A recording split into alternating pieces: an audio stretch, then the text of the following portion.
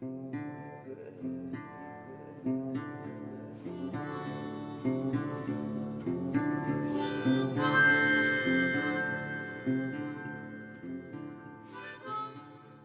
everybody, welcome to the latest episode of Lethal Podcast.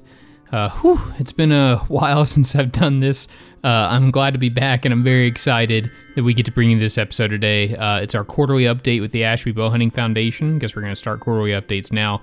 We were joined by Rob Nielsen, the current president of the ABF, and our friend Jake Thompson, who's the secretary of the ABF, as well as one very special guest that none of us were expecting. I know for a fact you guys are going to enjoy that, and don't worry, you don't have to wait very long to see or hear who it is. We had a great time discussing all the partnerships that ABF has been forming over the last year, answered a lot of listener questions, and we talked a lot about the preconceived notions that people may or may not have. It was just a really good episode, and we're pumped that you guys get to listen to this information straight from the horse's mouth. As always, this podcast is sponsored by Hunter's Blend Coffee. I've been on a bit of a diet restriction lately, which is why I haven't been here, spoiler alert. So I haven't drank a ton of coffee, but that doesn't mean that you can't. So go to huntersblendcoffee.com, use the code ABF at checkout, be sure to use all caps, and 10% of your purchase will be donated to the organization that we talked to today, the Ashby Bowhunting Foundation. So don't forget to go do that before the episode is over. As always, if you like the content, we really appreciate if you drop us a quick review on iTunes specifically. It's the most popular platform out there, and every review you give us creates more exposure for the podcast and for the movement in general. We love it when you guys do that for us. And also, we have merch on our website. It's there. Go buy some of that. That's cool, and we like that. It helps us out a lot. Also, if you guys have bought stickers recently and haven't got them, it's my fault. I haven't been able to make it to the post office due to being stuck in a hospital for a couple weeks. I'll talk about that pretty early in the podcast, but I promise those will be going out very soon as I am now at home. So anyway, enough of my rambling. Here's our episode with the Ashby Bowhunting Foundation. Enjoy.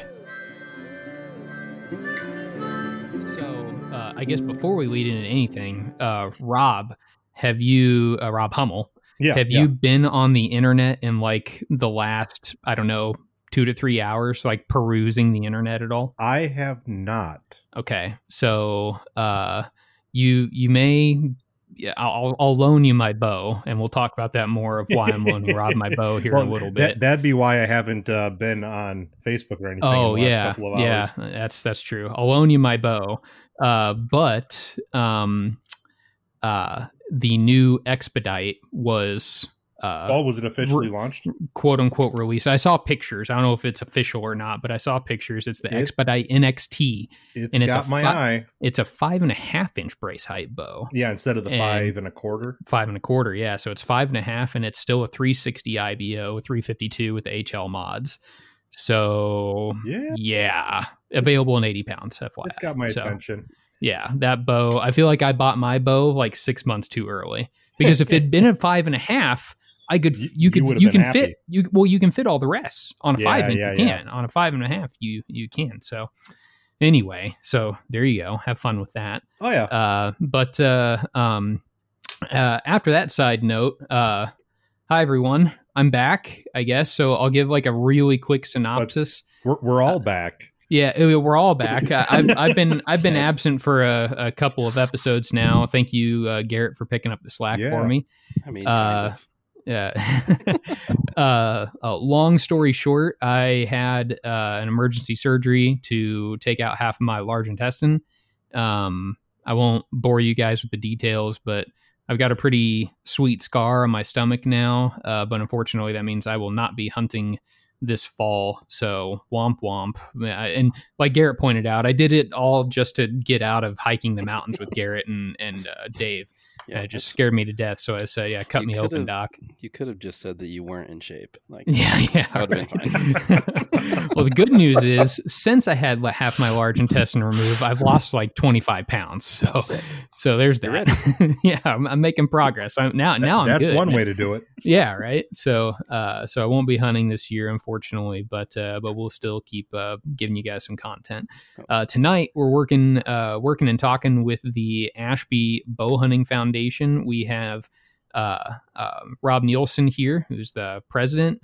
Jake Thompson, you are the treasurer, right? Secretary. Okay. And we have more like a secretary. Jake the secretary. I'm just picturing Jake in high heels now. I look really good instead of Mary Jane's. And we have a very special guest here tonight that I was not expecting in the slightest. We are being joined by the man himself, Dr. Ed Ashby.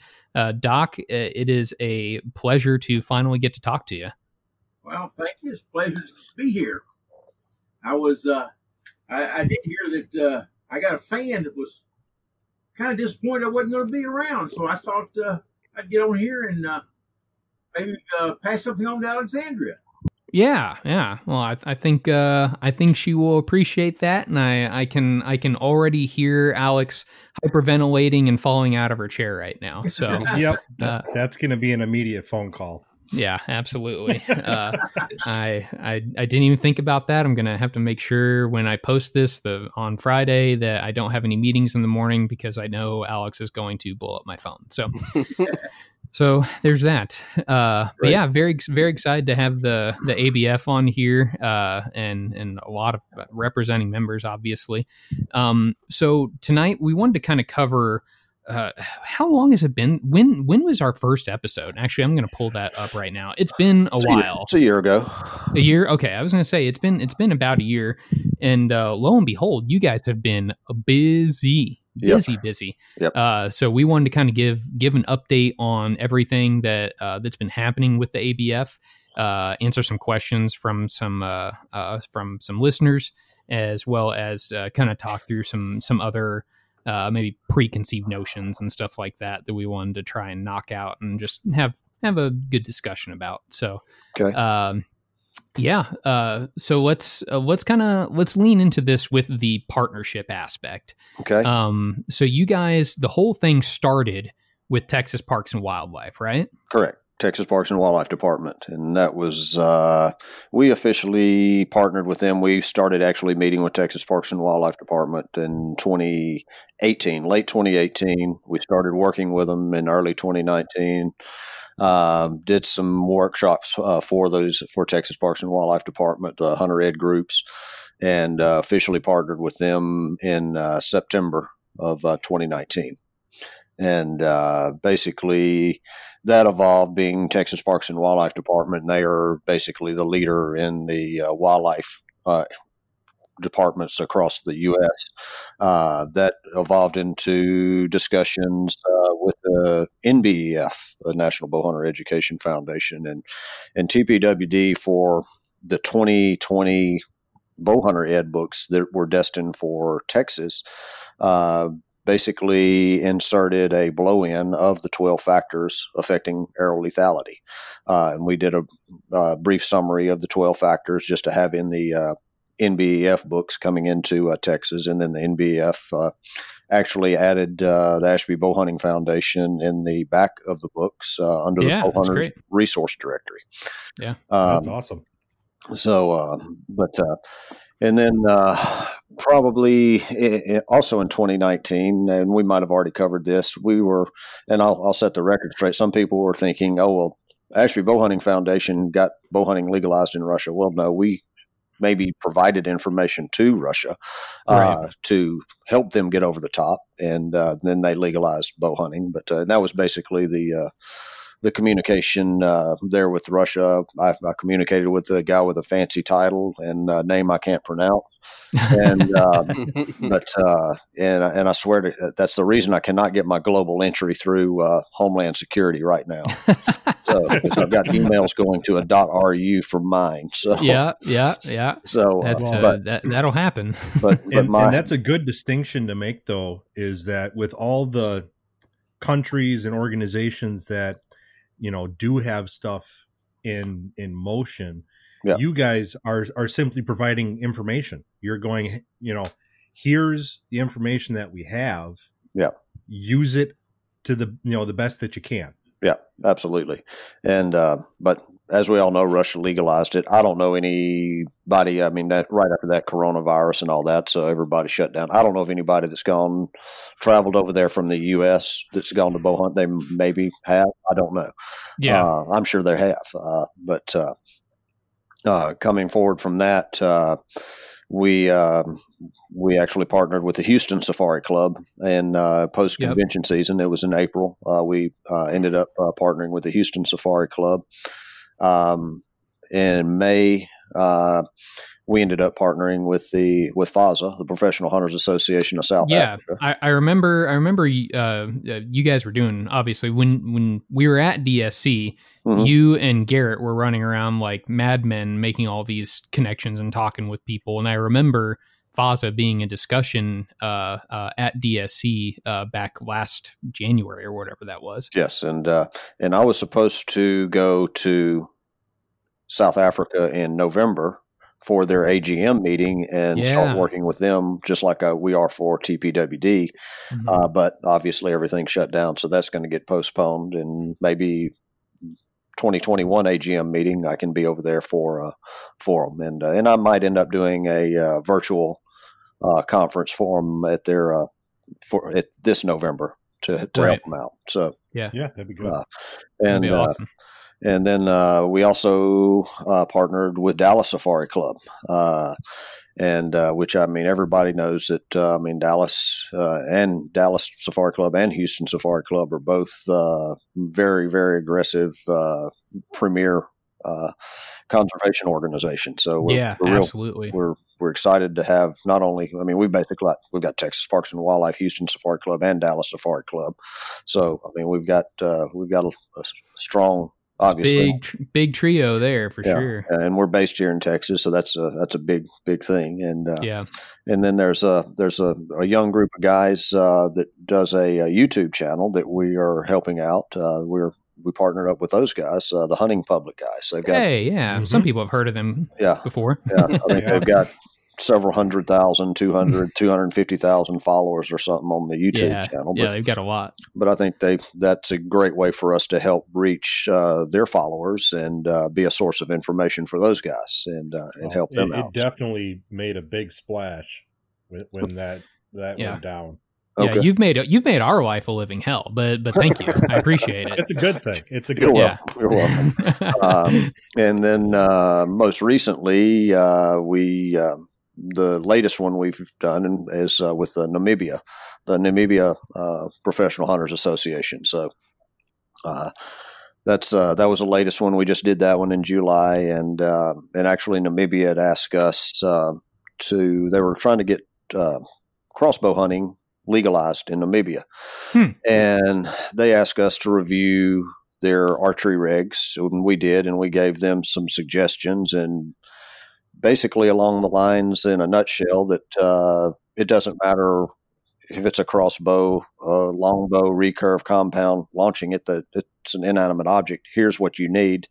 And we sent this detailed information to them. And my last discussion with them is it had been provided to their Ministry of Environment and Tourism, which oversees all the hunting in Namibia. And it was viewed favorably and will likely be signed into law.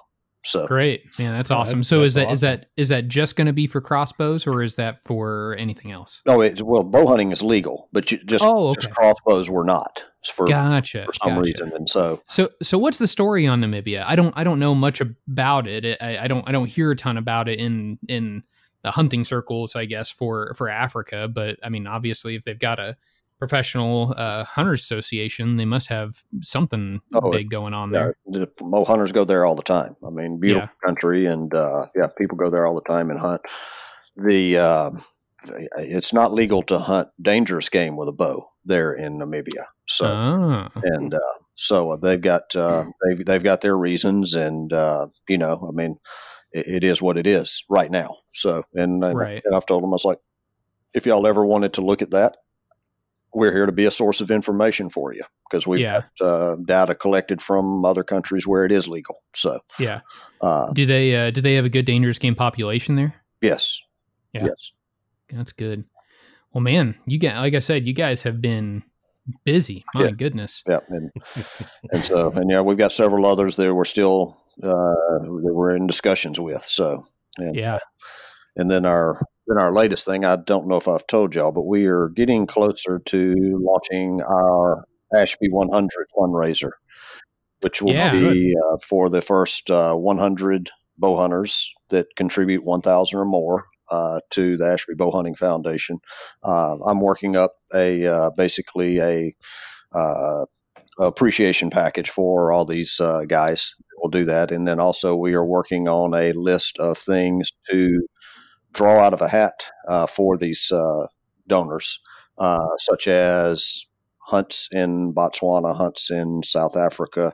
I've got a very premier hunt in North America on a private ranch that you cannot hunt on unless you know the landowner. So it's going to be interesting, and we're working on a few other hunts as well to put in the mix.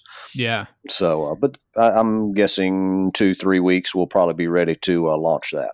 So, Oh, well, save me a spot, please. Are you guys looking at doing any different tiers for like people to donate at, or is it right now just the $1,000 tier? It's right now. The Ashby 100 is going to be the $1,000. I mean, if they want to donate more, they're more than welcome to. And this money, this money will go to the funding to get the testing kickstarted right here in Texas. So, understood. That'll be great. So will you guys is that going to be something that's kind of like, is it going to be open to the public, or is that going to be kind of like a private invitation kind of thing? So if somebody's listening and they want to get in on that, how would they do that if that's possible? They could contact us. So, Okay. and I've already started a list of names and circulated it to the co-founders, the other co-founders and we're going to come down, we're going to run down the whole list. I think y'all are on that list. So, good. Well, that's good. And if there's anybody else, then, I mean, we're going to run through it. And then, and obviously it'll probably be a lot word of mouth. And, Sure. And then, so I imagine we'll fill a lot of it by word of mouth, and then probably reaching out to select bow hunters that maybe haven't heard about us or probably heard about us, but not know what we're doing right with the fundraiser. Yeah, that'd be good. So if somebody wants to reach out to you, would they just go to the ashbybowhunting.org and then do the contact and then send you an email from there? Yep. Or it's just rob@ashbybowhunting.org. There you go. Either one. Yeah, either one. It gets to me either way. So yeah, that's great. So man, you guys, I just can't even comprehend how much work you guys have done over the last year. And I know one of the people that have been a big part of that isn't here is Garrett Schlief. I know he's not technically part of the board, but at least I think, right? He's a director. Okay, yeah, okay. So he's a director, but I know I know he's been doing a lot of work for you. So sad we couldn't have him on tonight, but shout out to Garrett for the other Garrett for all the work that he's been doing. Correct. So and at your website at the ashbybowhunting.org, if people want to take a look at these organizations that you've gotten linked up with, there's a link on there on the top that says links, and then all of those supporting organizations. Oh, look, we have a podcast. All of those supporting organizations are there. Yeah. So people are interested in going and checking out FASA or the Namibia Professional Hunter Association or any of these guys. You can always check it out there. Yes. And this is, you also on your ABF page here, this is where you have a bunch of the Ashby reports and all of the basically all the reports are here for anyone to look at, right? Completely free of charge. Correct. It's all under just Ashby reports. Yeah. And you can find from 1987 all the way through the 2019 update. Yeah. That's great. So, and I know this is, I know we've got Jake here who was Doc's understudy, and and obviously you, Rob, I'm sure you've been helping out with that too. But a question that we get a lot and something I see online quite a bit is, Ashby's stuff was good for traditional bows, shooting, buffalo, in 30 years ago, 20 years ago, 15 years ago. But I know there's been continued research and verification of all this. Can you tell us a little bit about that? Maybe, Doc, if you want to jump in on any of that conversation, please feel free. Yeah, for those guys that say it's all good for traditional, it goes to the same thing we discussed with Namibia. It doesn't matter what launches that arrow. The laws of physics are the same, and they're called the laws of physics for a reason. It's kind of interesting that the bows are going to launch them more different. The compounds will be more efficient. Say a 50-pound compound will be more efficient to launch that arrow than a 50-pound recurve. Sure. And with that research, basically you have the manufacturers that followed this research and designed their products based on this research, i.e. Grizzly Stick is the number one out there, all the way through the tapered shafts as well. And they've been the leader in that. And their record for hunting large and dangerous game cannot be touched by anyone. So, and then not only the large and dangerous game, but they've evolved their products over the years, and it's been utilized on, everything from turkey through elephant. And probably even smaller than turkey. So, right. That's, that's a good, I guess, kind of reference point, because that was primarily a traditional company that in a matter of years flipped to I want to say what Garrett had referenced in the past was they flipped to 75% compound. Yeah. From being pretty much purely traditional. It all translates. Yes. And and correct me if I'm wrong, and Doc, feel free to chime in here, but weren't compounds wasn't at least a compound used in the original testing? Oh yeah. Am I crazy for thinking that? The original tall stay had a 85-pound Martin Warthog in there. And I used some compounds through the other testing. And most of the reason that I did a lot of the later testing with traditional bows is that to be able to compare penetration, I have to keep the arrow within the animal. If it goes to the other side, we change penetration mediums. And so I can collect a little bit of data off that, but I cannot use it for comparison of how one setup penetrates compared to another. So I had to concentrate with bows that would not give me an arrow sticking out the other side very often. Right. And that's one reason we shied away from the compound in later studies. We got the arrow set up so good that you put it into a 70-pound compound, and the arrow's no longer in the buffalo; it's out there in the grass somewhere. Right. Yeah. Yep. Well, and that's a good thing to mention is, for testing purposes, you can't, once that broadhead clears the offside, you can't measure it anymore. You can no longer measure. You change penetration meters. So statistically, that's a big reason for the equipment that you kept using, because you needed valid data. Correct. I need to be able to compare one arrow setup to another, because it was the arrow we're looking at, not the bow. So we're trying to improve the terminal performance of the arrow. Now, that terminal performance relatively is going to carry over to any bow. It might be a greater amount off a compound than off a traditional bow, but it's going to be applicable to both. Yeah.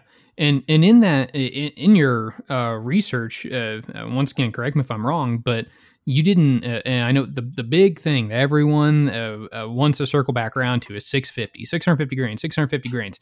But the point being here, you didn't find a difference in the heavy bone penetration threshold, whether it was from that 40-pound recurve or one of those compounds, right? It was the same thing, same results? It was the same, yeah.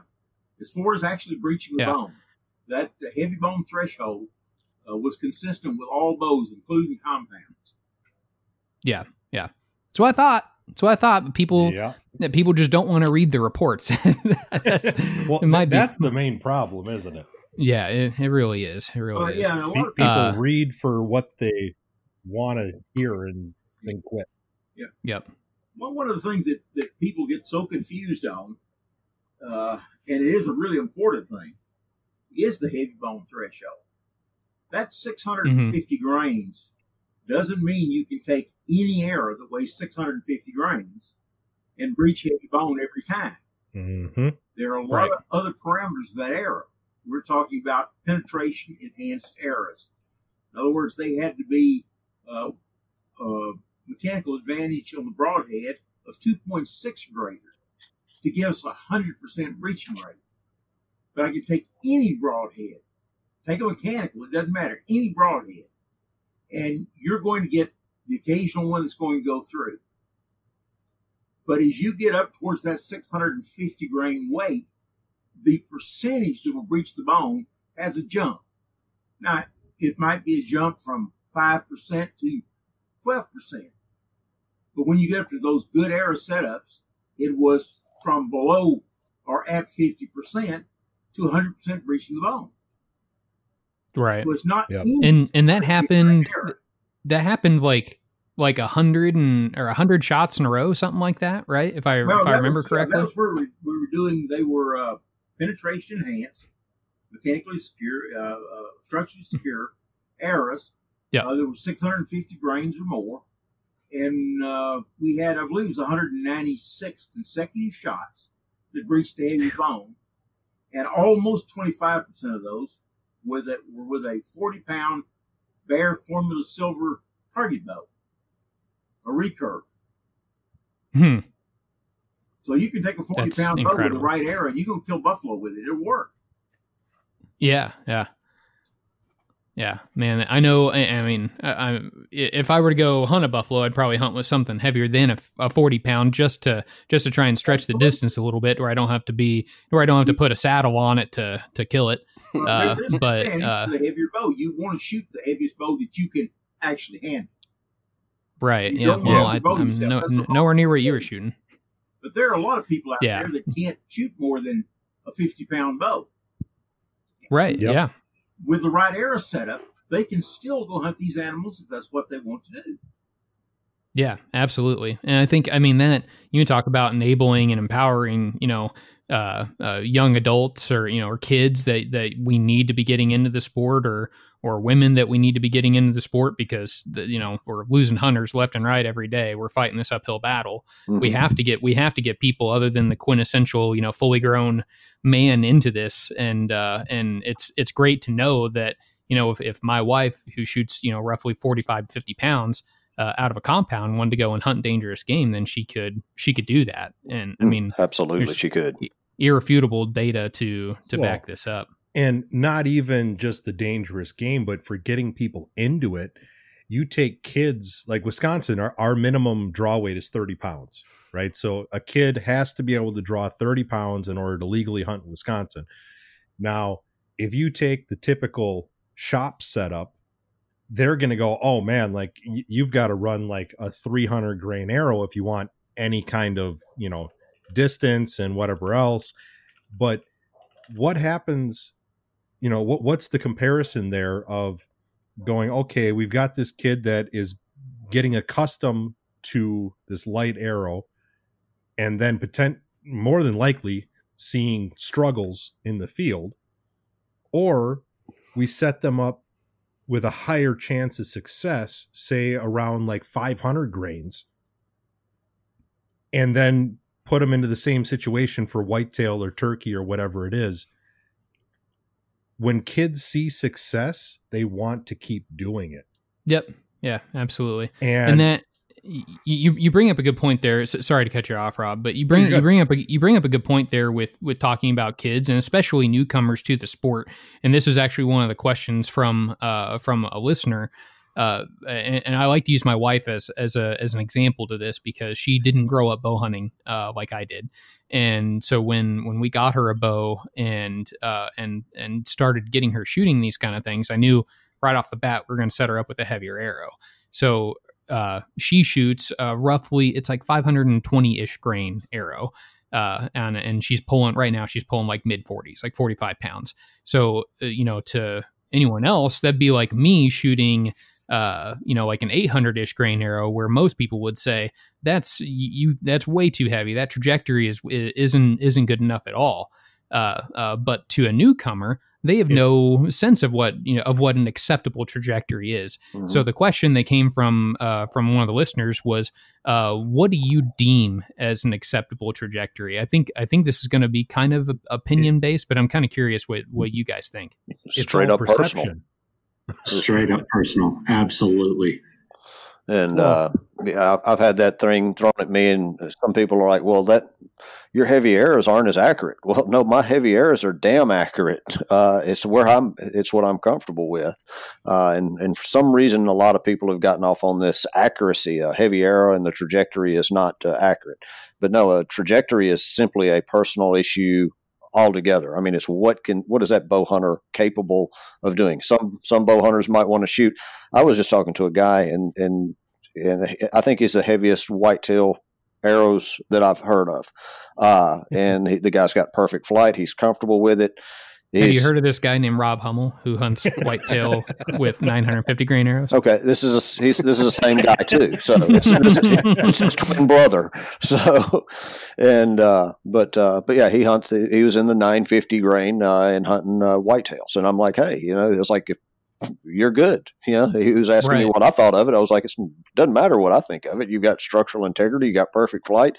You're comfortable with the trajectory. You're good. So, but he does that. So, anyway, I mean, it makes me seem like a middleweight at 700 grain. So when I'm just dreaming of buffalo every day, and I'm running the same setup, and I'm perfectly comfortable with it. So whenever that opportunity happens, I'm just going to walk onto the plane. Ready to go. There's no change. There's nothing to get used to. I can run my 950s out to 90 yards, for practice.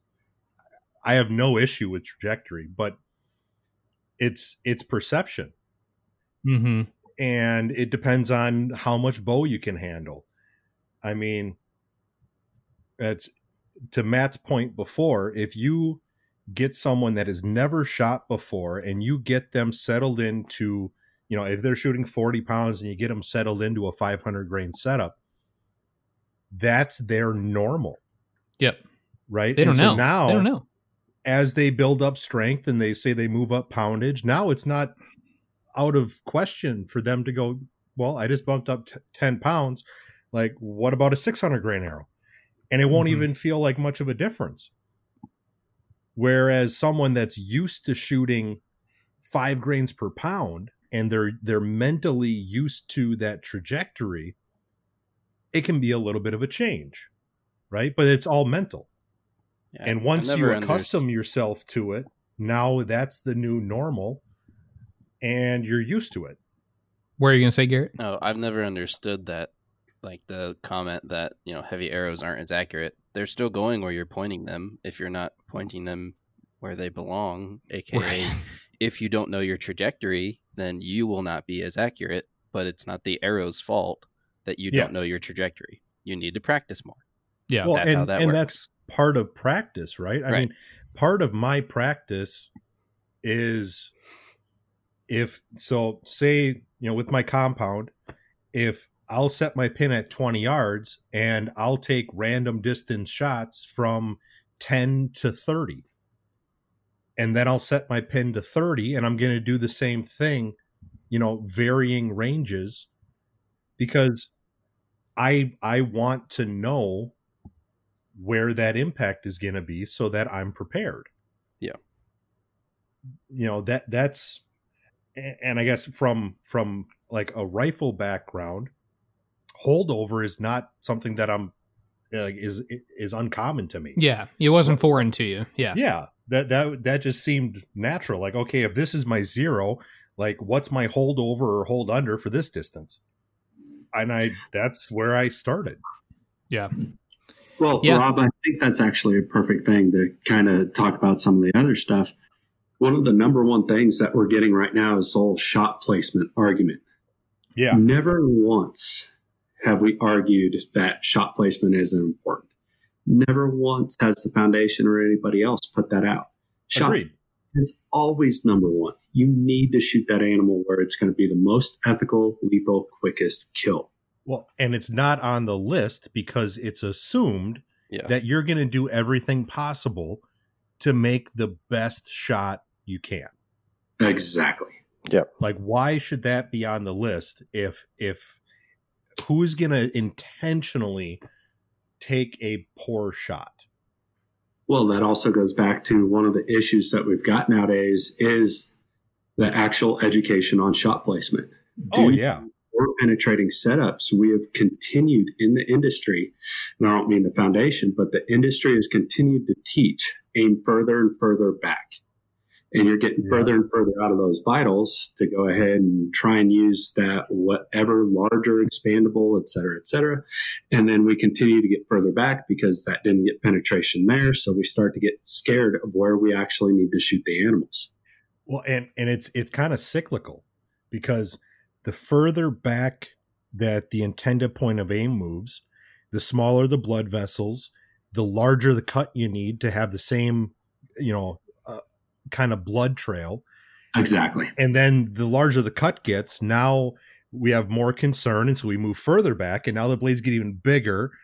And so it's like, you can see that cycle that happened in, over the last 15 years. Oh yeah.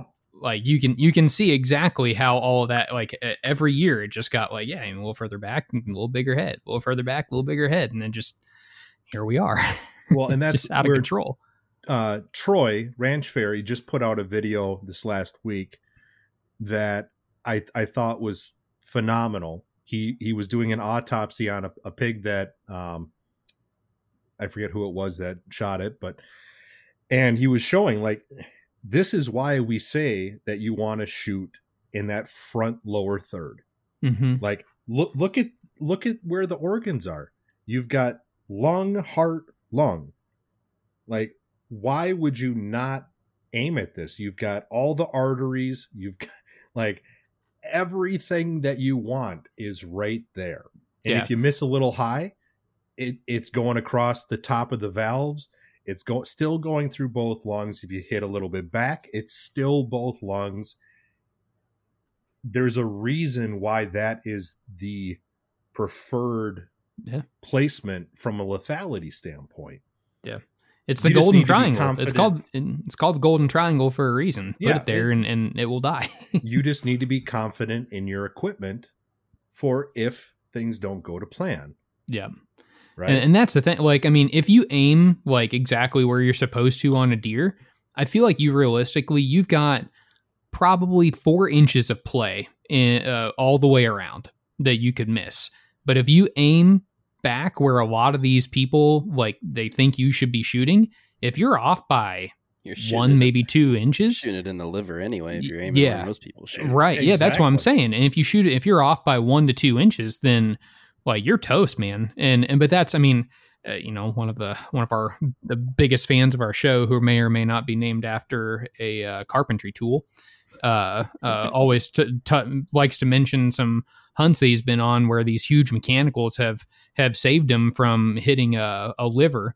And I'm just like, why are you aiming that far back in the first place? It doesn't make any sense. And granted, I know I don't fully understand the shot presentation of all of those, but at the same time, like with how they feel about shooting at anywhere near bone or cartilage for that matter, I have a feeling that he was aiming pretty far back. So I don't know, just it blows my mind that we've come this far when, you know what's funny, and this is what actually, like, what I noticed when I noticed that Americans don't know what we're talking about, is when Adam Greentree, I think Garrett, you may have posted or pointed this out to me. Adam Greentree posted a video of a picture, I think it was of a red stag, and he shot it, I mean, 12 ring the heart. I mean, perfect shot. And half the comments on his Instagram post, why just shoot it in the shoulder? Yeah, too low or too far forward. And all the Australians were like, no, that's where you aim. And all the Americans were like, what? No, that's way too far forward. And that's why I was like, oh, I get it now, because we've been brainwashed by the industry to not shoot there, or at least Americans in general. So frustrating to say the least. Well, especially coming from an animal science background. I mean, anatomy physiology was my whole basis of my degree, or at least my first degree. We've gotten in a bad habit and we need to start correcting it. So it's just going to be a lot of work. Yeah, absolutely. Yep. And I know that this whole, the shot placement argument was kind of brought to light again with this. A gentleman did a study. I'm putting study in air quotes, or an experiment, I guess. And in this experiment, he also shot into some ballistic gel. And Doc, I'd like to pick your brain on this a little bit. I think in his book, Jeremy Johnson specifically mentions having a conversation with you about why you can't use, like, and how you tested tons of different mediums to really see if there was anything that could accurately measure the amount of penetration potential you'll gain with a heavier arrow, and you never really found anything. But people look at these ballistic gel tests and they see either the lighter arrow penetrating more or the heavier arrow penetrating like a half inch more, and they don't see the benefit of those heavier arrows. Can you talk for a second about kind of like why that may be happening, and why these tests don't work the way that they should? There's a number of reasons that the tests don't really perform like they should. It's all depends on the medium that they're trying to use. A lot of the things that I see people shooting out there really just aren't very applicable to shooting an animal. But there's a thing in physics called the slip stick phenomenon. And it has to do with the friction between surfaces. And you've got static friction and you've got dynamic friction. And dynamic friction is always somewhat less than the static friction. To try to put it in something that's easy to visualize, if you take a cardboard box and set it on the floor and you fill it full of stuff and get it pretty heavy and you start to push it, okay, when you push it slowly, it's very hard to push. The faster you push it, the easier it becomes to push because of the reduced friction. The coefficient of friction is changing. Higher speed.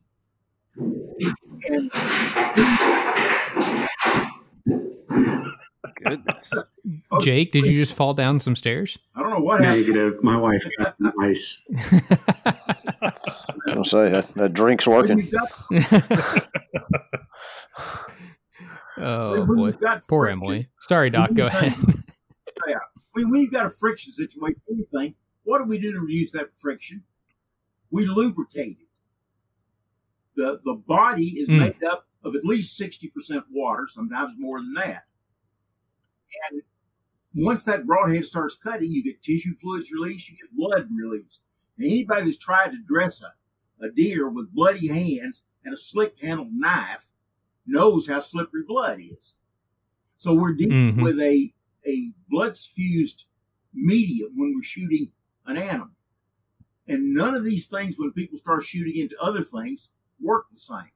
Now, ballistic gel was designed to show hydrostatic cavitation from high-velocity objects. We're not a high-velocity object. No arrow is. Unless you're going to get up, 800 or 900 feet per second, you're not going to see any cavitation created in ballistic gel. And it's not designed to show what a slow-moving object would do in there. So it doesn't work well at all. And I've tried many times with ballistic gel. But you can't use wood or metal or cardboard. Nothing, wet lap, everything I can think of, I've tried through the years. And car hoods don't work miraculously. Yeah, and it just doesn't correspond to the outcome you get when you shoot an animal. So it's basically, there's just no substitute for the correct medium to test in. Yeah. Well, and one other part is the actual energy transfer. Because, like, if, say, you are shooting ballistics gel and you shoot a super light arrow and the block itself isn't going to have much movement, right? But then you shoot it with, say, my setup, super heavy. Mm-hmm. Even if the penetration itself is similar in the gel, that gel is going to be moving. And like, you can see this on standard targets even, where you get similar penetration between very different weight arrows, but the heavy arrow is literally moving and knocking that target around, because as that target is catching it and applying compression, that inertia from the mass still is trying to move, even if that target is grabbing the shaft itself, and now the target is moving instead of the shaft. The energy is neither created or destroyed. It's going to be there. Mm-hmm. And some of it's going to be put into the movement of what's hit. So yes, you're going to get a bigger movement with that heavier arrow. But when they start looking at how much penetration you got, this slipstick effect comes into play. And because that arrow is moving faster, it has a lower coefficient of friction than the slower moving arrow. But if you put it into that lubricated environment that we have in tissues, this no longer holds true. And that's the other part that you just made me think of is, I mean, pretty much any test medium is stopping an arrow through compressive force, right? You're spreading the material apart. There's going to be a compressive force on the shaft, providing that friction. And the very resistance penetration itself. Yep. So if you've got two identical size shafts, the pressure generated by the target is going to be the same. If you've got very different speeds because of mass, you've got the same pressure, which means that it's going to be stopping in about the same time frame. But if you've got one arrow that's traveling, say, 260 feet per second and another that's traveling 220, the distance traveled in that time period is going to be different. Yes, but you also have a resistance factor in there that as you increase velocity, the resistance goes up. Yeah. Yep. And so, I mean, I was just saying that it all kind of plays together, that there's multiple factors as to why those tests aren't really relevant to an animal. That's right. If you want to hunt cars, go out and practice shooting car doors. I'll give you a good idea. Save the bricks, as Troy would say. Save the brick. Yeah. So something I want to touch on and try and get a bit from each of you guys with the ABF, if I could, is how right now, especially right now with the wave that the hunting public has created, there's a lot of people who I think that are on both sides of this. What's the word I'm looking for? I don't know if catalyst is the right word, but there's a lot of people that they're seeing what the hunting public is doing and they have the best intentions, but then they go out and they buy a heavier arrow and a heavier broadhead and they just throw it in their bow that they already have and they shoot it and there's like nothing else and they're like, oh, I'm shooting 700 grains, like everything's good to go now. But what we're seeing a lot is the first two most important parts of the 12 penetration enhancing factors are just getting blown by, and especially the second part. A lot of people are focused on structural integrity, which is good, and I'm very happy about that. But a lot of people are just blowing by arrow flight, and I don't know exactly why that's happening. Well, I mean, I like I said, I think people aren't. I don't think they're doing it intentionally. I think a lot of people have never had good arrow flight ever, even when they were shooting 350 grain arrows. So they don't know what good arrow flight looks like. And I'll be the first person to say, like, I mean, I've tuned bows and I've had good arrow flight, but then when I went down and had Evan tune my bow and I was shooting at 55 to 60 yards bare shaft, and like it literally looked like a dart the entire way, Evan literally turned to me and said, "You ever had arrow flight like that?" And I said, "Nope." And that's when I like it really clicked. Like this is good arrow flight, and I don't know exactly why we're blowing past arrow flight, because if you don't enter the target perpendicular, or at least with everything lined up, all your energy is dissipated the second it hits the animal. If everything's crooked, it won't matter. Losing efficiency. Right. Oh, most definitely. Yeah. Depending on how far out of square it is, I guess you could say. But do we have any thoughts as to why that might be, or to how we can fix that and just really try and reinforce the arrow flight is so important? Well, a lot of it's just because for all the time I've been bow hunting. I mean, you go back 60 years. What did people do? Okay, here's the chart. This is my draw length. This is my pound. This is the arrow I shoot. Put enough feathers on it. You can't mask anything that's wrong with the flight. Then they go shoot it. Right. Been doing that for decades. They just don't have a concept of what good arrow flight is. Yeah. That's a lot of it is perception. You only know what you know. And especially like looking at more modern stuff, the prevalence of mechanicals has lulled a lot of people into a false sense of security when it comes to arrow flight and what is actually tuned. And that's even a lot of our so-called experts at the shops where, oh yeah, you've got a clean fletch shaft through paper at 3 yards. You're tuned. But then they go and shoot broadheads and they're not hitting with field points. And for years that was, fixed blades just can't fly like field points. Now people are finally starting to realize that, that's a tuning problem. Like my arrow is not leaving the bow square and that's causing the deviations in flight. But there's an awakening that has to happen where people actually realize that what they thought was tuned isn't. Yeah. And I know, speaking on bow tuning, I think there is, and I'll be the first person to tell you, I don't know crap. Well, I don't want to say I don't know crap. I know a little bit, but there's a lot of questions that I have when it comes to tuning, and I turn to Rob and Garrett when I'm asking these bow tuning questions, because I certainly don't have all the answers, and I know that I don't have all the answers. But surrounding myself around these people who know more than I do is certainly rubbing off on me, and it's helping, and I'm able to help others.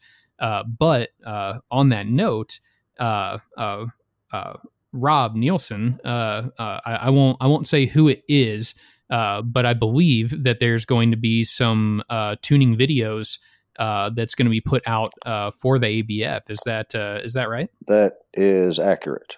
And I've been discussing it with this gentleman and several gentlemen, and they're working on it. And actually, I owe him a call or text or something. So I'm a little bit behind, but I do owe him a follow up. That's all right. But yeah, I've been lucky enough to see a couple of the videos that are being put out, and it's very high quality and it's very easy to follow and easy to understand. Yeah. So yes, excited for that to be put out to the public. Yeah, that is going to be a huge benefit once that's all wrapped up and out. Yeah, and I've asked. I want basically before we put our stamp on it, I want Jake, Todd, myself, basically the whole foundation to look at it and then say yes, and we're good to go. Yeah. So, but from what I've seen, the few I've seen, he's done a really good job, and just a very thorough job. I mean, covering everything from A to Z, and I think that'll help a lot of the questions that are out there right now. Yeah. Well, man, you thought his videos before were thorough. Whew, just wait. Yeah. These new ones are pretty pretty in depth to say the least. But easy to follow and easy to understand. Like it's a really weird mix because like I'm a person that like I love to dive into something that I don't like fully understand, and like it's going to take me a while to unwrap it. But when I was done watching these videos that they sent me, I was like, I understood everything about that from beginning to end. And I don't claim to be like a tuning master by any means. So very excited for that stuff to come out. Well, I'm certainly no tuning master either. I always go to my main mechanics, bow mechanics right here in Spring. I'm very fortunate. I've got probably some of the best in this region right around the corner from me. So yeah. And I've learned a lot from those guys. Yeah, absolutely. Absolutely. Well, so and that's one thing to point out is not everyone needs to be an expert at tuning. Absolutely everyone needs to find their expert. There's a difference. Yeah. Yeah, so absolutely. Find someone that you trust. Find someone that actually knows what the reactions are telling them, and that's probably the biggest thing that I struggle with a lot of my customers is they'll get a new setup that I know is spined well. I know that if the bow's set up, it's going to fly like a dart. And they're like, my shop is telling me that, this left tear that they can't get out is because I'm too stiff. No, like you got a misalignment. Like he needs to fix the bow. Yeah. And it's like when shops are telling guys that, it's because you've got a 200 grain point on the front. Like, what are you doing? You expect that to fly? Oh yeah. Anytime I walk into a shop with my arrows, they literally look at me like I have three heads, and all the time. And what's funny is these are just like what I would consider my North American arrows. They're, between 550, 600 grains, give or take. And in all the number one comment I get, you're going to go hunt elephant with that? You hunting buffalo? Like, no, like, that's the 1250s that I've got in the car. But it just what's really funny is this is back when I had my Maverick 2. Never should have sold it. R.I.P. I'm dude. I'm still bitter about it. That almost sounds like a shameless plug, and you're hoping they send you one. Oh no. They won't. I've talked with the guys at Darton. They're nice, but they aren't sending me anything. Hey, I'm always picking on you. I shot, I think it was a 660 grain TDT. It was 240. And, I shot it through a chrono, and it was like almost 260, like pretty way faster than what people assumed it was going to be. And the shop owner, when I shot it through it, he was like, geez, that thing is moving. I was like, yeah, man, like adding another 150, 200 grains, like doesn't slow it down that much. And it's crazy. People think that you're literally throwing a slug out of the bow, but really, I mean, it's not that big of a deal. It really isn't. And especially, I'm just trying to get these guys that are shooting 400 to 500 grains, like, man, just bump it up 100 grains and man, you're going to be in a way better spot, way better spot. Well, and go ahead. A big part of that is the majority of calculators that are available online. Yeah. Is guys they start punching numbers into these calculators, and it's like, if you put my setup in there, it's going to tell you the arrow's going backwards. Yeah. Like, and it's because it's looking at a static speed loss, which is not accurate at all. Yeah. No, it's definitely not. Heck, you look at the 2450 arrow that we built. Yeah. Emily's bow is shooting 435 feet per second in reverse. Oh, yeah. Which is comical because it's shooting like 115 or 120 feet per second forward. Yeah. I think out of my 85 pounds dangerous game bow, it's estimating 365 feet per second in reverse. My IBO isn't even 365. Yeah. I was going to make a YouTube video, but then, life happened on, I was going to name it, I think I've mentioned this before, but I was going to name it my 390 feet per second IBO Darton, because when I shot my 900-ish grain arrow, and I think it was like 205, 206, something like that, if you did the calculations backwards and like just continued to bump up the IBO of the bow in those calculators until you hit the right speed. It was like a 392 feet per second IBO. So I was going to post that for some clickbait material, but I didn't. Maybe I will someday. Like 100% shameless plug. If you've got friends that are debating and are wanting to know fairly accurate numbers, go on my website, use the calculator that I built. I don't even care if you even look at the rest of the site. Most people don't. But get accurate information. Yep. Yeah, make an accurate assumption of, of what you could end up doing. And I think when people use your calculator correctly, I don't think I've seen one that's been off by more than like 3 to 4 feet per second, which is and that's incredible. typically depending on small variations, it's within a couple of feet per second of real world. And the only time that it's not is when the bow's IBO is way off, and which we know happens. Yeah. But if you follow the instructions and you calibrate it with a lighter arrow to fine tune the real world IBO value, then it's back to within that 3 foot per second range. Right. So I want to kind of just springboard off of this part of the discussion with talking about, various arrow weights and stuff like that.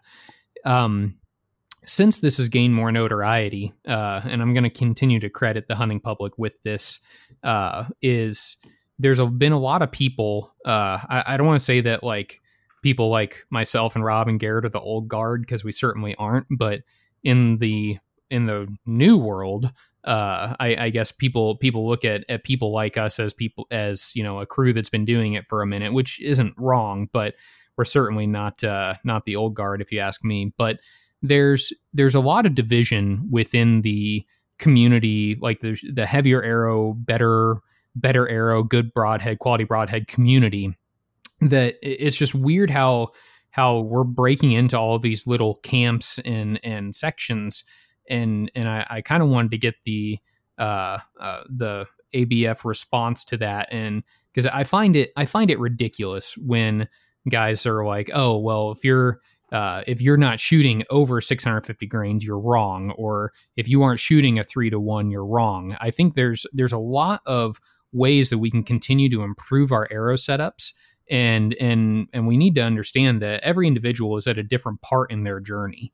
I certainly didn't go from a 350 grain IBO weight arrow to a 650 grain, 3-to-1 mechanical 25% front of center arrow overnight. It took me a while to get there.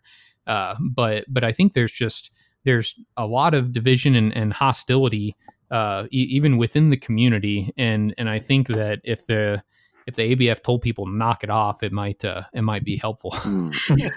I'll let Rob and Ed go first, and I'll chime in at the end. Okay. I mean, I'm granted I'm not on these YouTube things and the Facebooks and all that. I don't do social media. Don't care about it. But I hear a lot of this. I've had some of the stuff sent to me, and I think it's nonsense. I mean, I will talk to anybody. I've had some manufacturers call me, and I've had civil discussions with them, and they were like, well, I don't agree with you. I'm like, well, okay, that's fine. You don't agree with me. Where's your data? I mean, I'll be glad to put it alongside what we've got and show me where we're wrong. I mean, we're not saying we're 100% right. I mean, if you've got something that shows where we're wrong, hey, we'll admit we're wrong and go forward and tell the whole world we're wrong. We're not perfect, but I guarantee the data that we've got, based off of doc studies and then all the data, it's like 45 years of information that we've got of research and data points. So please, I mean, I'm all for open dialogue and discussion, but I'm not. Hostile. If someone wants to call me and talk to me about something, hey, I'm all ears. So I see no reason to be hostile to anybody. We've got enough of that going on between the liberals and Republicans. So that's my take. Okay. Doc, anything you want to add? Well, Rob got the right idea there. I always, when I did presentations, tried to get across to people that That whole set of 12 things that will improve their arrow penetration is a toolbox. Anything they do to improve that arrow setup is a step in the right direction. Never told you how to use all of them. Just pick what you can use and use it. And as you find you need more or see a reason for using more, add the others to it.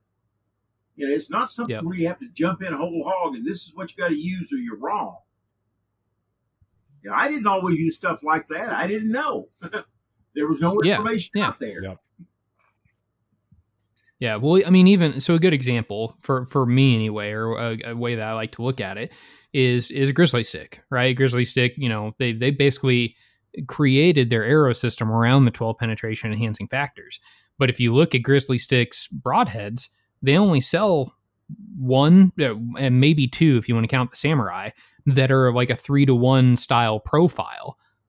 And if you were to take it all the way to the bank.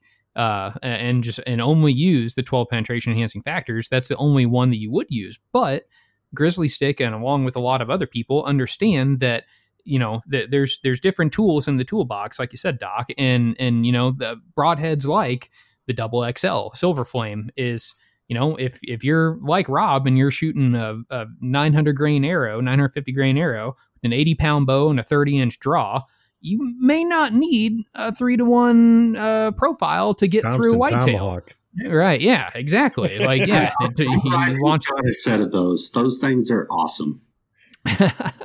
So yeah, for those wondering, you can get a Thompson Tomahawk from Danger Close, and it'll be it's a 950 with an XXL on the front. It's 950 total arrow weight, built around a 200 grain Silver Flame XXL. Yeah, pretty slick stuff. But point being, you know, I think that there's too much of this camp mentality of, you know, if you aren't using this, you're wrong, or if you aren't doing it this way, you're wrong. And I think, now granted, to preface that, there are certain things, most definitely, especially in the tuning world, where if you're doing something a certain way, you are wrong and you are not doing it correctly. However, when it comes to picking parts of the 12 penetration enhancement factors, any, like what Doc said, any part of it is going to help you in the long run. And, you know, and you know, it's numbered the way it is to show importance. But, you know, at the same time, like, man, if somebody, you know, hits 1 through 4 and then, you know, they don't hit the next couple and then they're picking up on the last couple at the end, then good for them. Like, they're doing better than the whole, where I'm getting at, I guess, is if anyone is even considering the 12 penetration enhancement factors and they're using even parts of it, I would say that they are better off with their arrow setup than 95 to 98% of the hunters that are hitting the woods. And I can't ask for a ton more than that. And this is something that I know I've said on here before. I've had lengthy conversations with Jake about this. Improvement's improvement. Like, yep. Wherever you're starting, whatever your current setup is, whatever that starting point is, use the 12 factors as an evaluation tool and a way to look at how to improve, as well as how to gauge the way that you hunt. Yeah. So in my mind, 1 and 2 are concrete. I don't care what setup you're using. No one is going to argue that you want a weaker setup that's going to break. No one should be arguing that your flight should be less than ideal. From there, it's a sliding scale. It's, hey, if you can increase your front of center, here's the benefit. If you start increasing your broadhead efficiency, here's the benefit. If you start increasing your mass, here's the benefit. There is no hard, you must do this and this and this. It's all an evaluation tool. Yeah. Well, like it goes back to recommendations versus must. And that's one of the things that we definitely have a misunderstanding with right now. So a couple things that usually lead to this, or that I see leading to this, is, for one, a lack of actual reading comprehension. Yes. People need to read and pay attention to what is actually being said, not what they think is being said, what is being said. Not only that, they need to start listening to listen, formulate a response, and then respond. Instead, they're hopping on this whole emotional bandwagon of, I listen to respond to try and go ahead and argue a statement or argue something about it because I don't like the way they are. If we just stop, sit back, and actually pay attention to what is being said. Never once, and please, Doc and Rob, correct me if I'm wrong, never once has the foundation ever said we have to or you have to shoot a 650 grain setup. Never once has anybody said, hey, you've got to go through and be above this percentage. All we've done is focus on education and putting the actual information and facts out there. We are a conservation education nonprofit organization. Here's the information. What you do with it is up to you.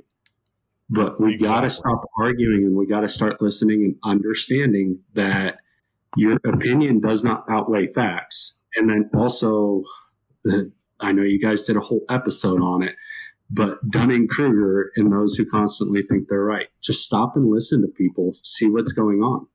Yeah. It goes back to that favorable trajectory. What is favorable trajectory? I don't know. That's up to you. Yeah. For me, I'm able to shoot out to 80 yards with a 950 grain setup, no problem. For them, they might not find that satisfactory. Understand that if you give up certain factors, you also increase risk in certain other areas. Understand it's a give and take, know that, and then press and move on from there. Don't make any rash decisions. Don't try and get through certain parts of an animal or take bad shots when your system isn't capable. Yeah. Well, and that's one where your good shots, your high percentage shots potentially change depending on the setup. Very much so. If you look at just rifles, you can take a different shot angle.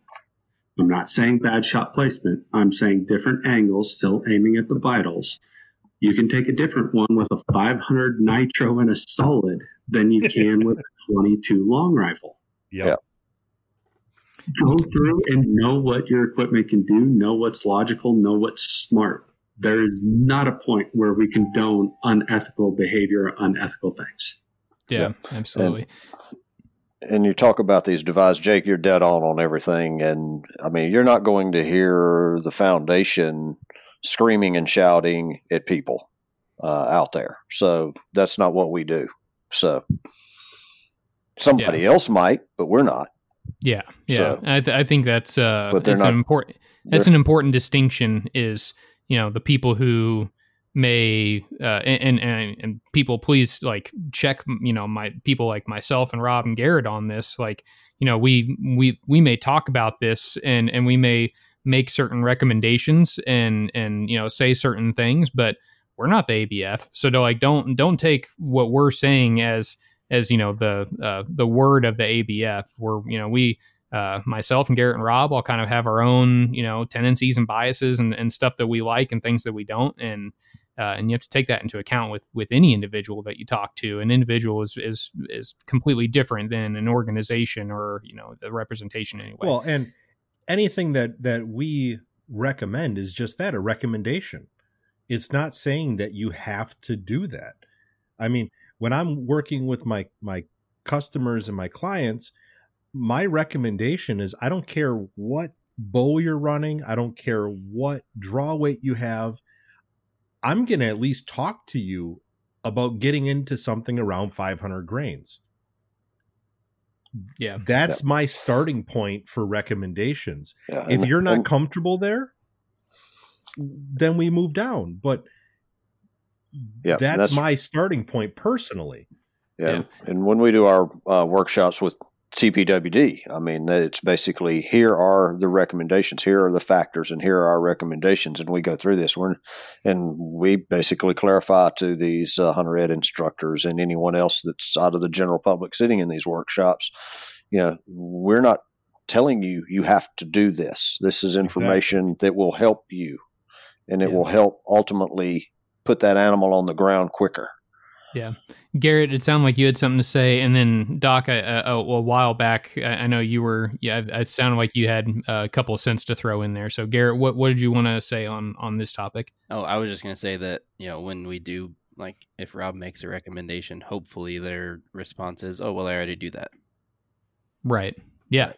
Yeah. Well, and that's even if they don't, if I recommend, if it's someone that's never shot a better setup, and they're going, whatever they're hunting, whitetail or elk or whatever. And I go, hey, for me, I'd be looking to do this and have you in the low 500s. And they go, oh, no, like, I'm not ready for that. Like, okay, like, whatever, like, here, let's do a test pack. You shoot some different weights. You tell me the weight.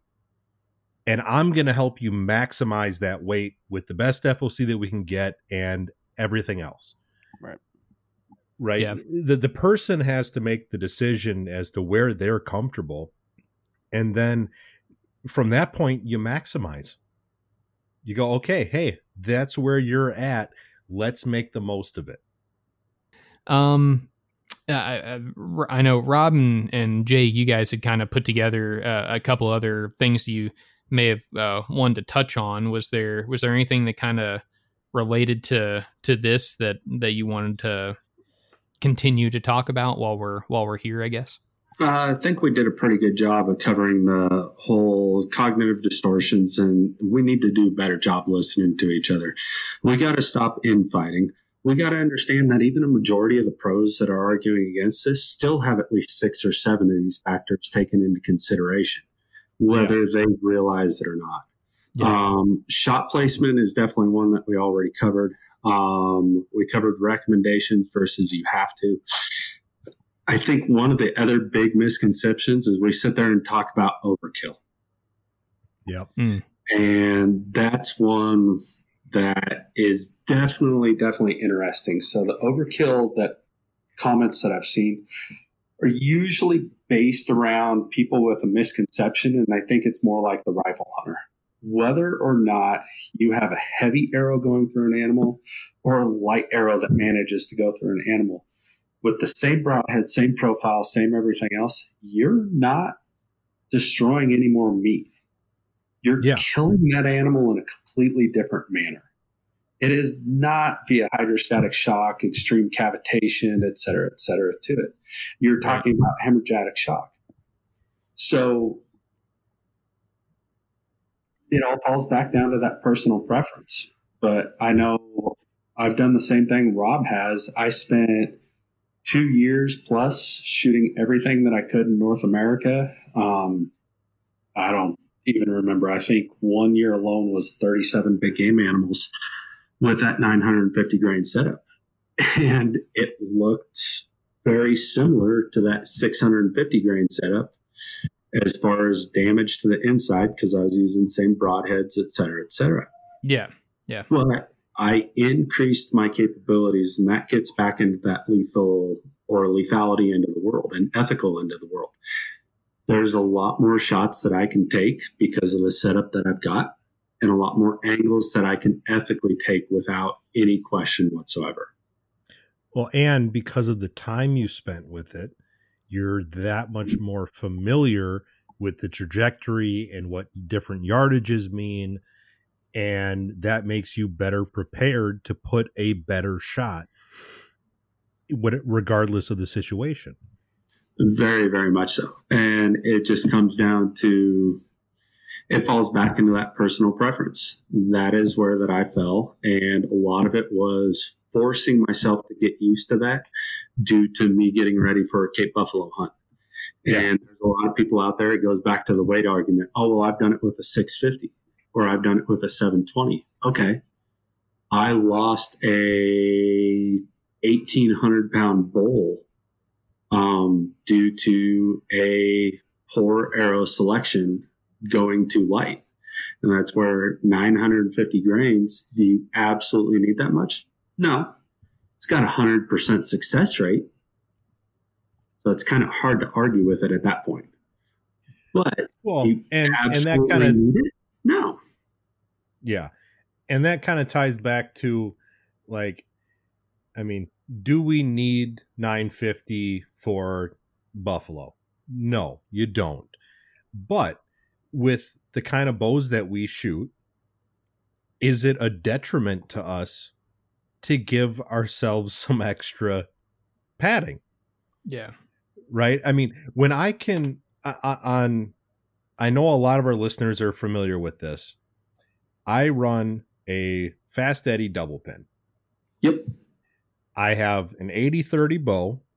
So yes, I'm higher poundage. I have a longer draw length, but I also set up 4 heavy arrows. So I have the dovetail. I have the sight moved in to tighten up my gaps. I have a natural low anchor, so my peep's higher. And so all of that combined with that sight plays into my sight picture and how my pins lay out. And I can set my top pin at 20. My second pin is at 32, 33. And it's the same distance to the bubble, which is then at like 41. That's very similar to anyone running a 3-pin setup. And I only got the single post. I don't have all the extra clutter, but I can do that with a 950 grain arrow. Yep. And I have very clear reference points. I can run without moving my pin at all to 40 yards without any question. I know everything in between there. And that's so if I can do that with a 950 grain arrow, what's the downside for me? And this is just me personally. It's not anyone else, but what's the benefit for me going to, say, a 750 grain arrow for a buffalo? I'm going to, maybe the top of my bubble is now 50 yards, but if I have a 50-yard shot, I'm expecting that I can probably move my pin. Yeah. And that's one of the other things. So there's this really weird common misconception. And they're like, oh, we need to get out there fast because the trajectory is too great after 35 yards. Yeah. All right. And Rob and Ed, please back me up let me know if you disagree. I've been doing this a little bit. And if my animal is 40 yards or greater and presenting me the perfect shot, or I decided that I need to get ready to take that shot, and I'm going to take that shot at that distance, I have time to range it. Yes. And if I don't have time to range it when it's outside my very, very comfortable estimation of yardage, then I probably shouldn't be taking that shot. Right. Exactly. And so for these guys that are like, yeah, but you need to move fast. You might have a 70-yard snapshot. I'm like, if you're doing a 70-yard snapshot, I mean, this is about as smart as people putting scent block on when they're using a rifle at 700 meters on an elk. You can stand up and blaze orange and slam 2 pots together and probably still not spook that animal. Let's think about what we're actually doing. And then that leads into the whole can versus can't or can versus will. Yep. And that's what I was going to bring up next was can versus will, right? Yeah. Well, but before we hop into that, while we're talking about pins and pin gaps, there's a guy here on that's recording with us that never used those, and I kind of want to get his take on maybe some of the common misconceptions. So Doc, what's something that you've that you feel like you've had to constantly fight over the years. Maybe a common misconception or something like that, or something that's taken out of context that, you know, I'll give you some time to air your grievance per se, if you want to do that, or to clear the air. Well, a lot of it was just, there was a lot of tremendous resistance from industry that kept me from getting data out there. I couldn't get anything published in the United States. It's published all over the world before it's published here. And literally, it came down to they're putting the dollar first before the hunter and his success and what's going to happen to the animals. And some of them got pretty nasty about stuff they said. I always went the same as Rob's approach, is show me your data. Some of them would claim that we've got the data. You know, what you're saying is not true. We've done our own testing. And well, show me the data. And I'm happy to look at it. And if you're right, you're right. No one's ever showed me the data yet. So that's been one of my big grievances. And another thing that just what you're discussing on is shooting distances. You know, and everybody concentrates on these long shots now. Bow hunting is a close personal sport. You know, I track all my animals all my life, but the last 25 years of my bow hunting, you know, when I knew I was going to be starting to do the Nepal study, I started tracking all my animal kills, and I've got 627 animals in there, and the average shooting distance is 15.97 yards. Most people don't kill animals these long distances. If they'll actually measure the distance they kill their game at and write it down, they'll be surprised that very rarely do you need these long shots. You know, that's been a really big thing that's been pushed in the literature and so forth. Is, if you're going to shoot elk, you need to be able to shoot 70 yards. I've shot elk. I've shot caribou, open country animals. A lot of open country animals in Africa. Never had to shoot these kind of distances. You know, they're forgetting the hunting part of it. You know, if I've got to shoot that kind of distance, I'm going to carry my rifle. You know, if I have meat on the ground, I got to have meat, I'm going to carry my rifle. I'm out there to have fun. To me, a lot of the fun is the skill it takes to get close to that animal. And that's what a lot of people are missing. I don't think they know the thrill of stalking into an animal at 5 or 6 yards and him not even know you were there and then harvest that animal. That's the thrill that's hard to get past. Yeah. I think that's, I think that's kind of a lost art. And I think that luckily in kind of a roundabout way, it might be starting to come back because of the recent like trad renaissance that's kind of going on. And a lot of these kids that are realizing like, man, like shooting a deer at 10 yards is really cool. But just to kind of add on to what Doc was talking about, Shane Simpson's the Cali Chronicles data. I'm pretty sure his average shot distance was like 22 yards. And it's really interesting that, you know, that's the average shot distance, and that's the average shot distance that a tracker was called for. Which, I mean, like if I line up at 20 yards on a 3D target, spots, anything like that, like, and you said, okay, Matt, like all you have to do is hit this 6 to 8 inch circle. Like that's a slam dunk. And most bow hunters would be like that's easy. It's not a big deal. But apparently it's not easy for a lot of people. And I think especially if you're calling trackers at an average of 20 to 22 yards, then most of these people have zero business trying to shoot game at 40, 50, 60, 70 yards. Now, I'm not saying that there are people that, you know, that you shouldn't do that, because there are exceptional shooters and there are guys that practice a lot to be able to pull that off, you know, when the time comes for it. But man, it's frustrating. But speaking of tracking, I think that's another, I mean, you would talk about a lost art. Holy cow. I don't think anyone knows how to track anymore. And I'm certainly not a tracking guru, but Doc, I'd love to get some tips from you about tracking animals, especially maybe if it's a blood trail that's not super good, and if it's in like thicker cover or anything like that. I'd love to get your knowledge on that. But you said the magic word in there. That's blood trail. That's what people have come to believe tracking is following a blood trail. And it's not. It's all the sign that the animal left. Yep. A really good tracker, like some of the African trackers, are just phenomenal. It's they're incredible than it is anything else. They're looking at what sign they can see, but from that they're drawing a conclusion as to what the animal is doing and what kind of condition the animal is in, and then putting themselves in that position.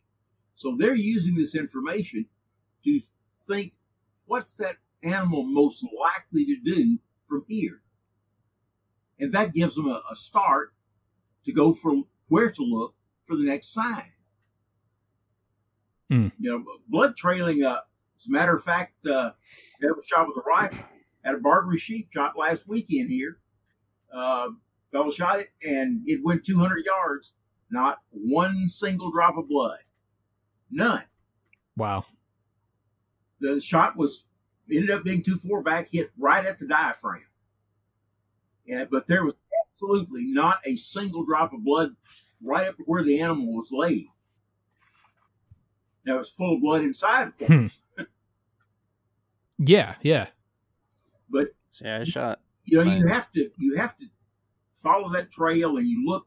Okay, here is a drop of blood. Now, what? It's just not a drop of blood. Let's mark and go find the next drop of blood. What does that drop of blood tell me? Is it to the right of the track? Right. To the left of the track? Is it between his feet? Is it way off to the side, like it was slung from him? You know, is it splattered when it hit, or did it drop right straight down? You know, is it in his footprint? Is it running down his leg? All these things can tell you something about where the hit is. If it rubs off on a bush, how high was it? This gives you a vertical location of your head. You know, all these things tell you something. You watch what the animal's doing. The animal starts, you know, they'll run wildly at the shot, particularly with a rifle. Sometimes with an arrow, if you do it right, they'll even know they've been shot. But they'll run wildly. But once they settle down, if they keep moving away, they're going back to their normal travel patterns. They're going to get on a game trail. They're going to follow that trail. If for some reason they start going off of that trail, they've got a reason. And it's your job to figure out, okay, he's leading this well-established travel trail. Has he lost enough blood? He's not thinking clearly now? You know, is he getting ready to go somewhere and lay down? Is he feeling uncomfortable? And you know a little bit about animal habits. Most of the time, if an animal has to lay down, or decides to lay down, or decides to ambush if it's escape buffalo, they do a little button hook maneuver. They will turn and make this button hook shape and bed down there. And if they want the wind, if you're following their track, blowing from you to them, because they don't know that you can't smell them just like they can smell you. So they're there where they will see you coming, and you won't be able to smell them. So that's the direction you look for the animal to turn. So you have to watch what the wind patterns are. But when he's just traveling, he's going to be going into that wind usually once he's settled down, because he wants to know what's up ahead before he walks into danger. Yeah. Mm-hmm. So you have to put the mental aspect into the tracking, and that's totally lost today.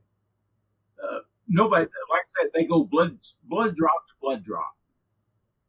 A big part of that is, especially with a lot of the large mechanicals that have been prevalent on the market, a lot of guys equate the point of impact to the actual blood trail, where, you know, in most cases, if you've got a longer track, you've got that initial spike of adrenaline and spike in the heart rate that'll cause some kind of spray. And then it's going to be at least, say, 50 yards before your actual blood trail really starts. That's very common, 40 to 50 yards before the first blood. Right?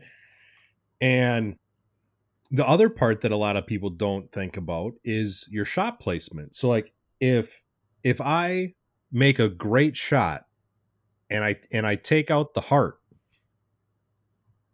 I just took out the pump. Blood pressure is going to significantly drop. There's going to be a very little. Now what's pushing that blood out of the animal? It's gravity. So it's like you can make the best shot in the world and you might not have a ton of blood on the ground. Yeah. And at least in my opinion, that's where mechanical advantage of the head really comes into play, because if you've got an efficient head, you have less felt impact, less shock at impact. Absolutely. Less heart rate jump, less adrenaline. And so now instead of this animal sprinting for say 5 seconds, now it might walk 5 seconds. What's the distance difference in 5 seconds of walking versus sprinting? Yeah. Yeah. If it's an elk, a mile. Right? A long damn ways if it's an elk. That plays a huge role in the tracking. Is if you can have a minimal felt impact, your track is right off the bat going to be shorter. It is. And even if there isn't a big trail, it shouldn't be a difficult track. Yeah. Yeah. Especially if a big animal, you would think. When we were talking about especially shot angles and so forth with those arrow setups, if you're shooting 950 grains in a high mechanical advantage head on standard size game, you can break the shoulders down just like you would a rifle. They drop in the track. Yeah. There is no tracking job. He's laying right there. Yeah, most definitely. And that's why a lot of these times, especially from, the YouTube guys, because most of the YouTube guys I seem to be tree hunters, at least for us Midwesterners, I guess. But, you'll see these blood trails from guys that are shooting out of tree stands that, Stevie Wonder could follow. And a lot of it has to do with that angle, because the arrow is exiting at the bottom of the chest, so there is no pooling up of blood. It's leaving the body cavity instantly, and but then you get guys that are shooting out blinds and they wonder why they didn't have any blood, and they shot top third, clip the lungs, but the whole body cavity has to fill up before any blood starts poking out. And that's, just lends more credence to what Doc said, that tracking isn't just, looking for blood at this, it never has been, but that's people have completely lost focus of tracking, thinking it's only looking for blood when it's, a lot, it's so much more than that.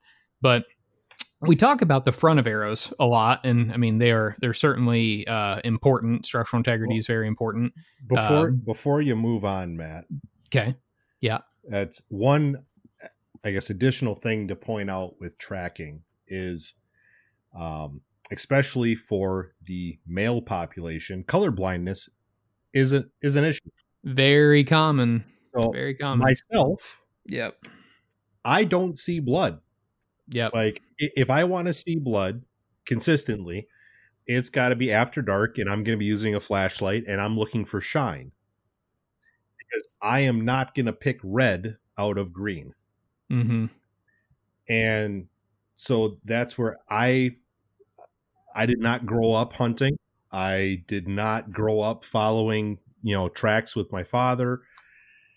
And so I had to teach myself how to track, and basically track off of physical trails, looking at actual, the depth and spacing of the hoof prints, turned rocks and leaves, physical evidence. And while it's not always perfect, I've walked trails with buddies that I've went 100 yards, and when I'm like, I know it came to here, but I'm lost. I haven't seen any blood. And they're like, we just walked past a pool of blood. Like there's more blood over there. I'm like, oh, perfect. Okay. So we're going to go this way. But there's more to it. I'll always have one friend that's not colorblind. Oh yeah, no, I've got people that I call. but it's just something else to consider for people is that, like Doc mentioned, there's a lot more to it than just blood. Yeah, most definitely. You'd be surprised if you actually start paying attention what you can tell from just the physical evidence. I mean, once you actually start looking, it's surprising what you can see. It's a big picture. It's a big picture to say the least. But I was going to kind of move on because this is something that I've never done. This is like one of the things that Doc talks about, and I've never done it, and I don't know a ton about it. I'm curious. But we talk about the front of the arrow a lot, and that's important. But the back of the arrow is, I dare I say, equally as important, but for different reasons. And one of the parts of the back of the arrow that for arrows that you built, Doc, that I've never really messed with is turbulators or turbulator tape. What exactly is happening there? And it's something I'm continually trying to get a better grasp on aerodynamics and drag and stuff like that. So maybe hearing you explain how the turbulators help will help me get a better grasp on this. Well, what a turbulator does is it disrupts the laminar airflow along the shaft, which creates a turbulence. The turbulent air has more resistance. So that turbulent air now hits the fletching, and it increases the effective drag effect of the fletching. So you can go down and use much smaller fletching with a turbulator in front of it.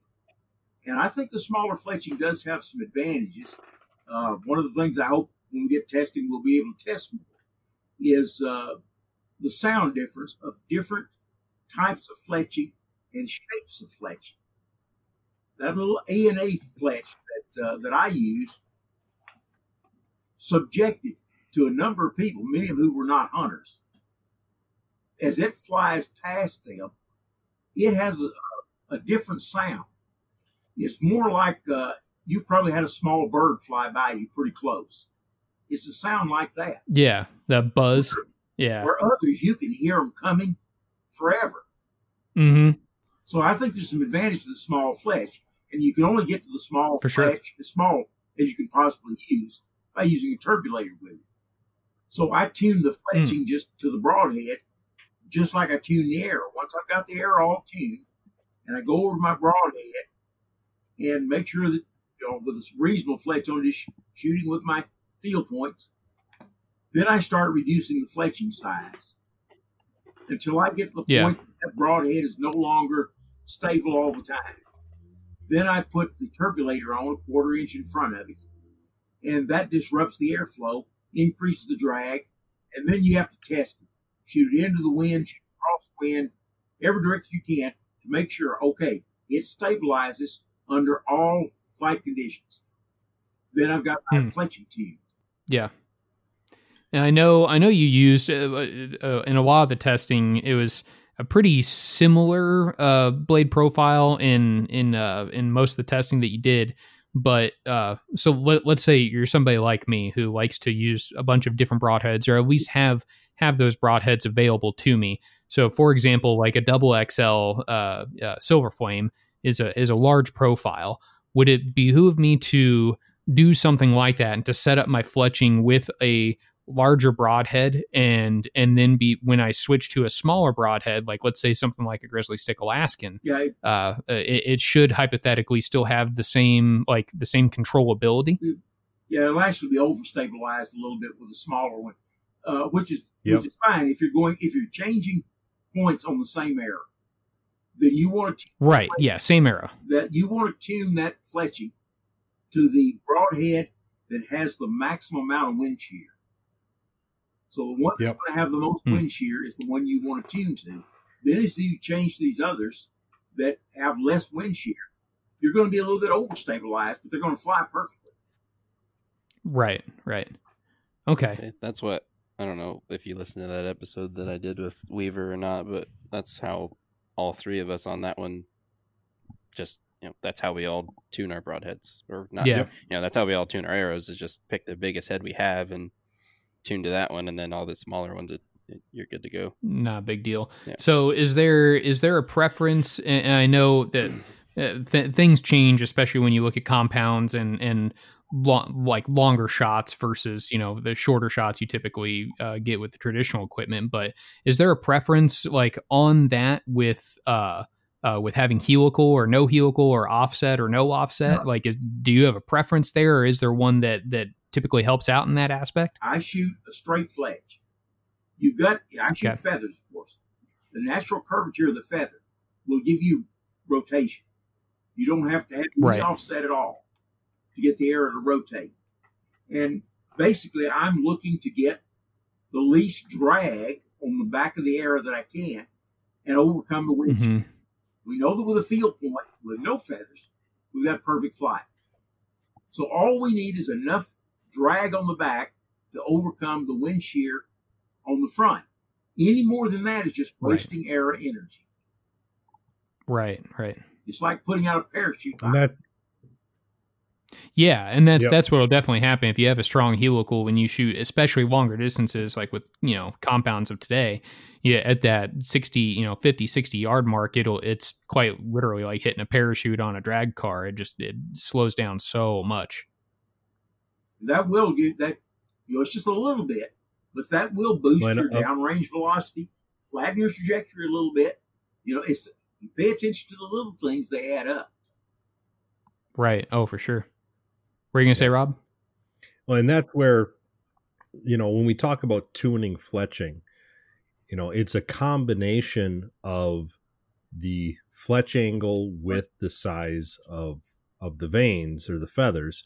So if you're, if you've got, say, 2-inch vanes or feathers and you're, not wanting to modify them, you can tune by having say a 3-degree offset and then a 2-degree offset and then straight. And if you're good with straight, that now that's the least amount of drag that you can have while still having clean flight, because that's the goal is to minimize the drag while still having clean broadhead flight in all applications. That's exactly. So that's where it's, dependent on the situation, because you could go from, say, okay, a 2.5-inch straight does the job. But now if I go to a 2-inch and I do a 1-degree or 2-degree offset, maybe that does the job. Maybe one of them, the smaller one might give you a slight bump in FOC, and, so there's a lot of variables in that. But the end result is if you're trying to maximize, is to have the least drag that's required. That's right. Most people are shooting way, way more fletching than they need to if they tune their arrows. And they're just wasting arrow force. Yep. Well, I think if people knew, and I think that's probably a byproduct of people also not knowing how to tune their bows. And it's coming out sideways from the very beginning. So they're throwing, I'm seeing guys and I fletched up a couple just to see what would happen. And like, hey, go figure, it stabilized really well. But at the expense of nearly 60 grains on the back of my arrow. But I see these guys shooting 4-fletch AAE stealths, which are like 9.7 grains a pop, and then shooting like a lighted knock or something. It's just crazy how much weight they've got on the back. And I'm just like, what are you trying to stabilize like a howitzer on the front of your arrow? I don't know, like what's going on here.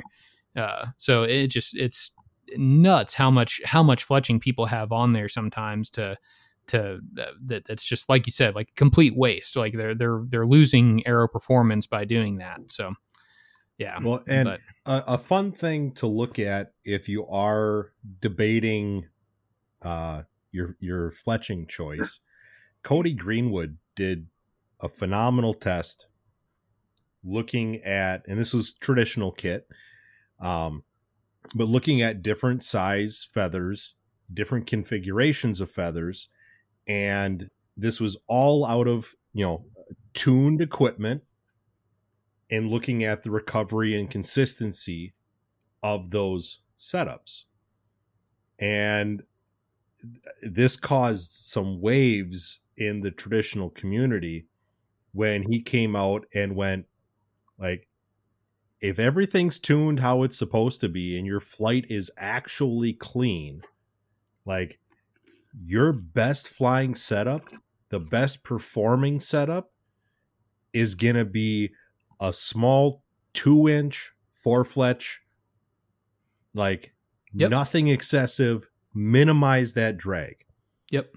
And everyone lost their minds. Yep. I've got a good friend, but he's shooting 1 3/4 on compound, 1 3/4 inch 3-fletch, feathered, straight fletch. Yep. And stabilizes beautifully, no problem.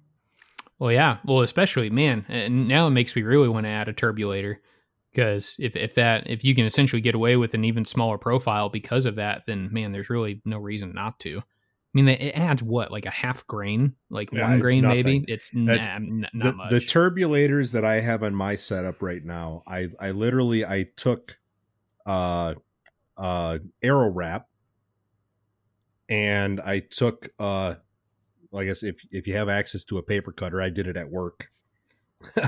But I cut just thin, like, I mean, close to a 1/16 of an inch strip.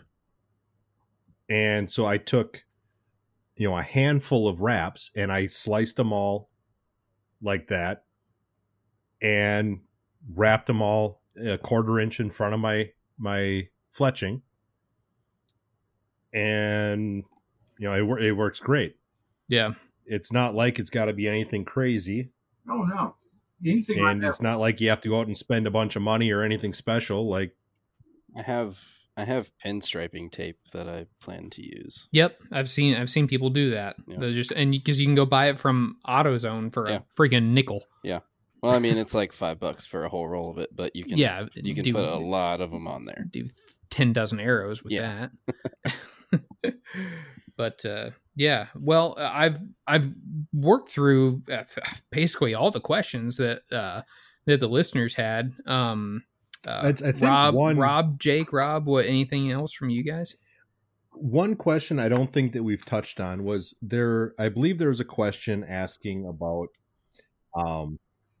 so, and this is kind of a situational thing, but so if you take something like a Grizzly Stick TDT, that's a continuous taper, and you compare that to a parallel shaft that has the same front OD at the ferrule, but so outsert that then drops down to a small diameter shaft, right? So both of them have a reduction in drag, but the question was asking, from a structural integrity standpoint and an overall performance standpoint, how would you, I guess, break that down as far as the differences for someone that's debating on making the step to a tapered shaft?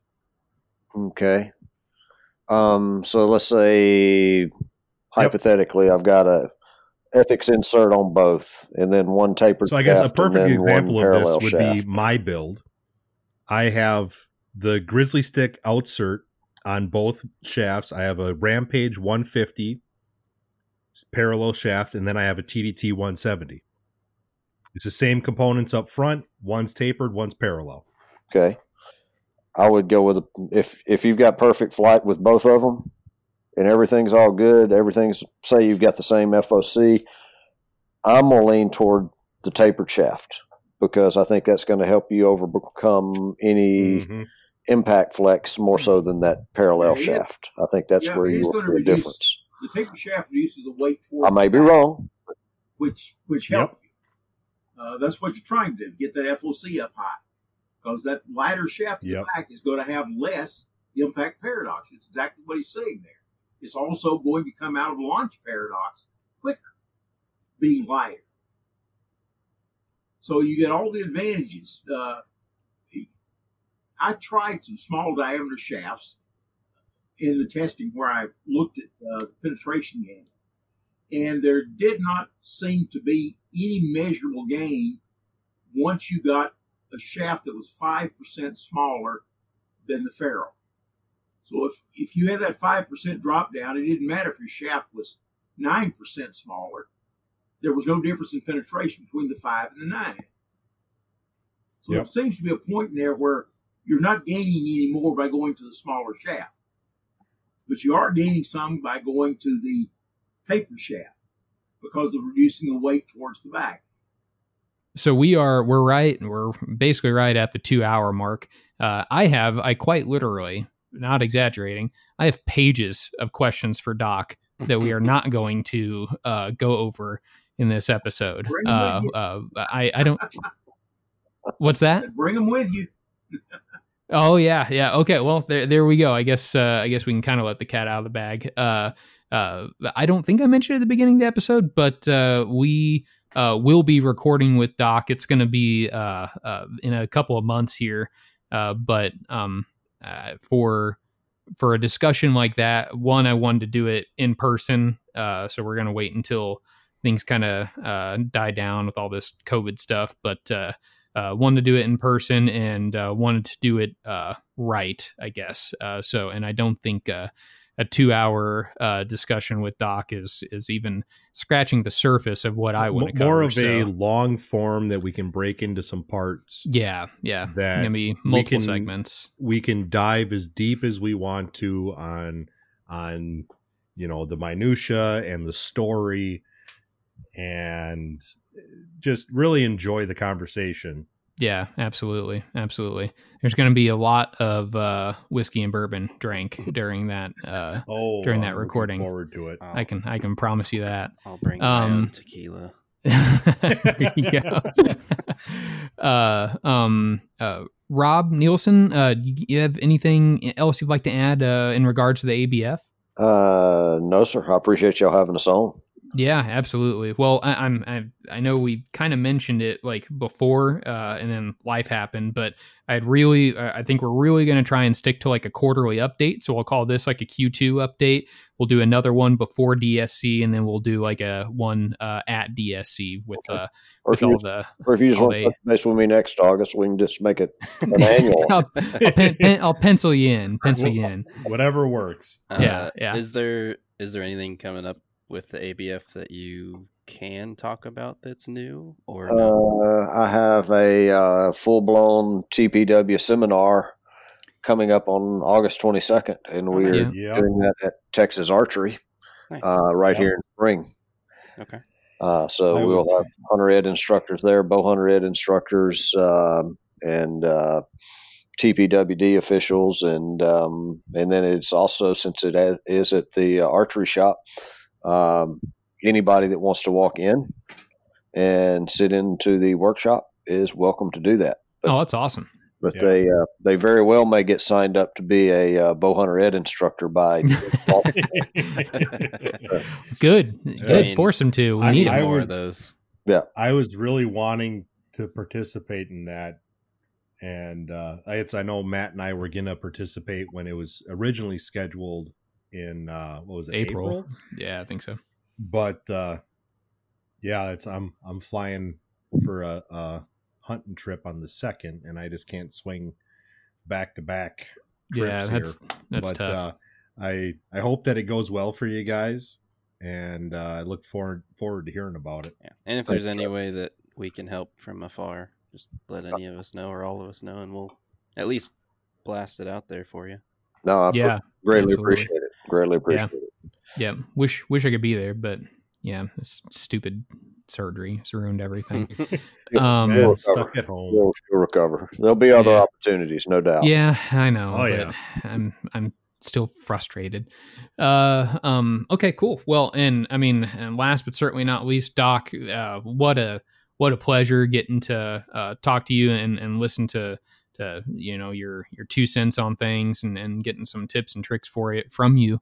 I really, really appreciate it. It's been a real treat having you drop in. I think I mentioned this beginning of the show, I was not expecting Doc to show up. Yeah, definitely not. And I did not mention this. I had like the worst day at work before this recording. And like after work, I was like, oh my God, I don't want to record tonight. I'm so tired. I don't want to do anything. And I click join to hop online, and then I see Ed Ashby's name sitting there, and I was like, okay, who's playing a joke? And then I see Jake's name, and then I see Rob labeled as Jackass, because apparently that's Rob tonight. But I'm like, okay, there is a sixth person in here, and then I heard Doc laugh, and I was like, that's definitely him. So Doc, really appreciate it. I joined before any of you guys were in here. I just got back from the shop ordering parts for my bow, and I jump on, and all of a sudden Ed Ashby is on the call, and I'm like, wait a minute. Yeah, I got on, and I saw Doc, I saw your name, and I was like, wait a minute. And then you were talking or something. I was like, holy shit, what is happening right now? So thank you very much. We definitely appreciate you coming on, and we definitely look forward to seeing you in person. Good stuff, guys. Good stuff. I appreciate everything. You guys are doing. Yeah. Oh man. Well, I don't feel like we're doing anything compared to you guys. My goodness. Jake, cool. You got anything before we close up here? Jake had to walk away from his computer for a minute, so he's. I missed that. Yeah, well, it's okay. Don't worry, we've got you covered. Hey, I'll look at him. Did it end? Not quite. We're just wrapping up. We're literally wrapping up. Do you have any final words of wisdom for anybody? Stop being stupid. Good call. I like perfect. it. Yeah, let's just sum this up blunt, straight and to the point. Hey guys, let's just stop being a bunch of punk asses. Let's actually start focusing on improving things right now. And Rob, I know you're facing it. I've been facing it for years. The antis. If we don't start getting a handle on this and making sure that we're doing things in the cleanest, most ethical procedure possible, we're going to lose our industry. Yep. Period. We've lost it in several locations throughout the world. We know that conservation and all the education is a great tool in how to actually effectively manage everything from endangered species on down. Yeah. But if we continue with these bad attitudes and people just thinking they're holier than thou or being rude and inconsiderate, it takes listening on all sides, and we have to actually start focusing on that and trying to do it. Yep. Agreed. And that goes down to approach. Yeah. And did we ever get to Can versus Will? Yeah, we touched on it a little bit. Yeah, we touched on it. Yeah. You hit on that. That's a good topic, Jake. I mean, people that say, "Oh, I don't hunt international. I don't care about what's going on over there. What these things in Africa." Well, guess what? It's happening right here in the North America, and what's happening over there is impacting our hunting over here as well. So look at California. Our wounded loss rates are way higher here too. So look at California. The crazy thing, British Columbia doing the grizzlies a year or so ago. Oh, geez. I mean, it's happening right here. Yeah, so, and the non-voting, non-hunting people vote. So that's a big. And they seem to be the only ones getting polled. So is that the U.S. is not, we don't live in these other regions, but yet our impact is huge. The bans that have been voted in place are affecting conservation in the rest of the world. Yes, it's horrible. And that's going to trickle down. Like, that's what I think a lot of these like whitetail guys don't think about is when you go, oh, that doesn't affect me. Oh, that doesn't affect me. Every little piece is chipping away and paving the way for future legislation. Yep. Yeah, and when we go, you know what, we're going to ban quote unquote trophy hunting and bringing back stuff from these hunts.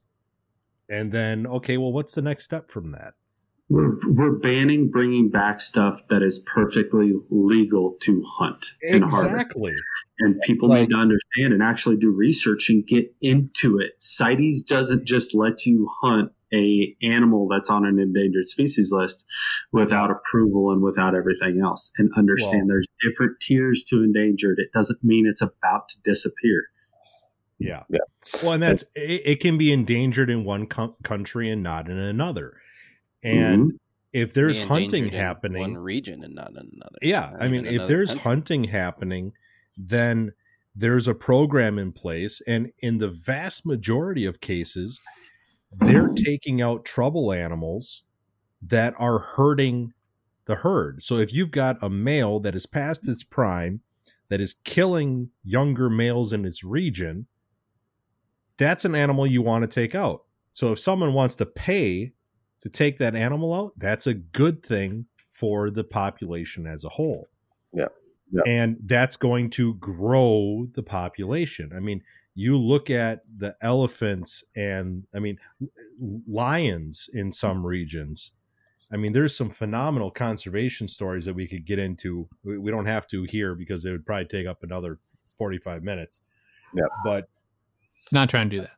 I mean, if you haven't, look up some of the conservation efforts that are going on in some of like the South African countries. I mean, Katahdin 11, the 24 Lions Project. There's stories like this that are all over the place where hunting is paving the way for rapid growth of populations that need to grow. Yes. Yeah, absolutely. Yeah. And go ahead, Rob. I was just going to say these emotional bans from the governments. It'd be like, Rob, you coming down here to hunt in Texas, but then Minnesota says, no, Texas Parks and Wildlife doesn't know what it's doing. You can't bring that deer back into Minnesota. Exactly. Yeah. That's all it is. It's all emotions. Yeah. Yeah. And I'll wrap up this whole, trying to be an ambassador for the sport with a book recommendation that seems completely out of left field, but I would recommend it to any of our listeners and to you guys if you haven't read it. It's from a guy named Michael Shermer. Michael Shermer is he's a professional skeptic, and which basically is code for a professional arguer with everybody about everything. And Michael wrote a book called "Giving the Devil His Due," and it's essentially a book that talks about understanding where your opponent's arguments come from and where they derive from, and how to use that when you're trying to make your own point. And you want to talk about a book that's going to make you just a much better debater in general, and to understand and to kind of, really, like, mostly in this book, he talks about just being being nice to people and saying, hey, I understand where you're coming from. And that's even with anti-hunters, some of them are horrible, nasty, awful people. It's mostly British women, by the way. British women are the worst. They are the absolute worst. In every case, anytime I see these crazy antis, it's a British woman that's just going off the rocker. But really, in this book, quite a bit, Michael talks about just being kind to people. And like I said, the antis don't always have, the worst intentions. A lot of times they have the best intentions. They want to save the species, and recognizing that and understanding that and telling them that you understand and recognize that goes a long way. So I'll end it on that book recommendation. Michael Shermer, Giving the Devil His Due. I don't make any money off of that, so go check that out if you want to. But Rob, Jake, Doc, once again, I really, really appreciate you guys coming on, and we will talk again soon. Yeah, appreciate you having us on there. Thanks for having us. Thanks, guys. Thanks. Yep. Thanks, everybody. Thank you.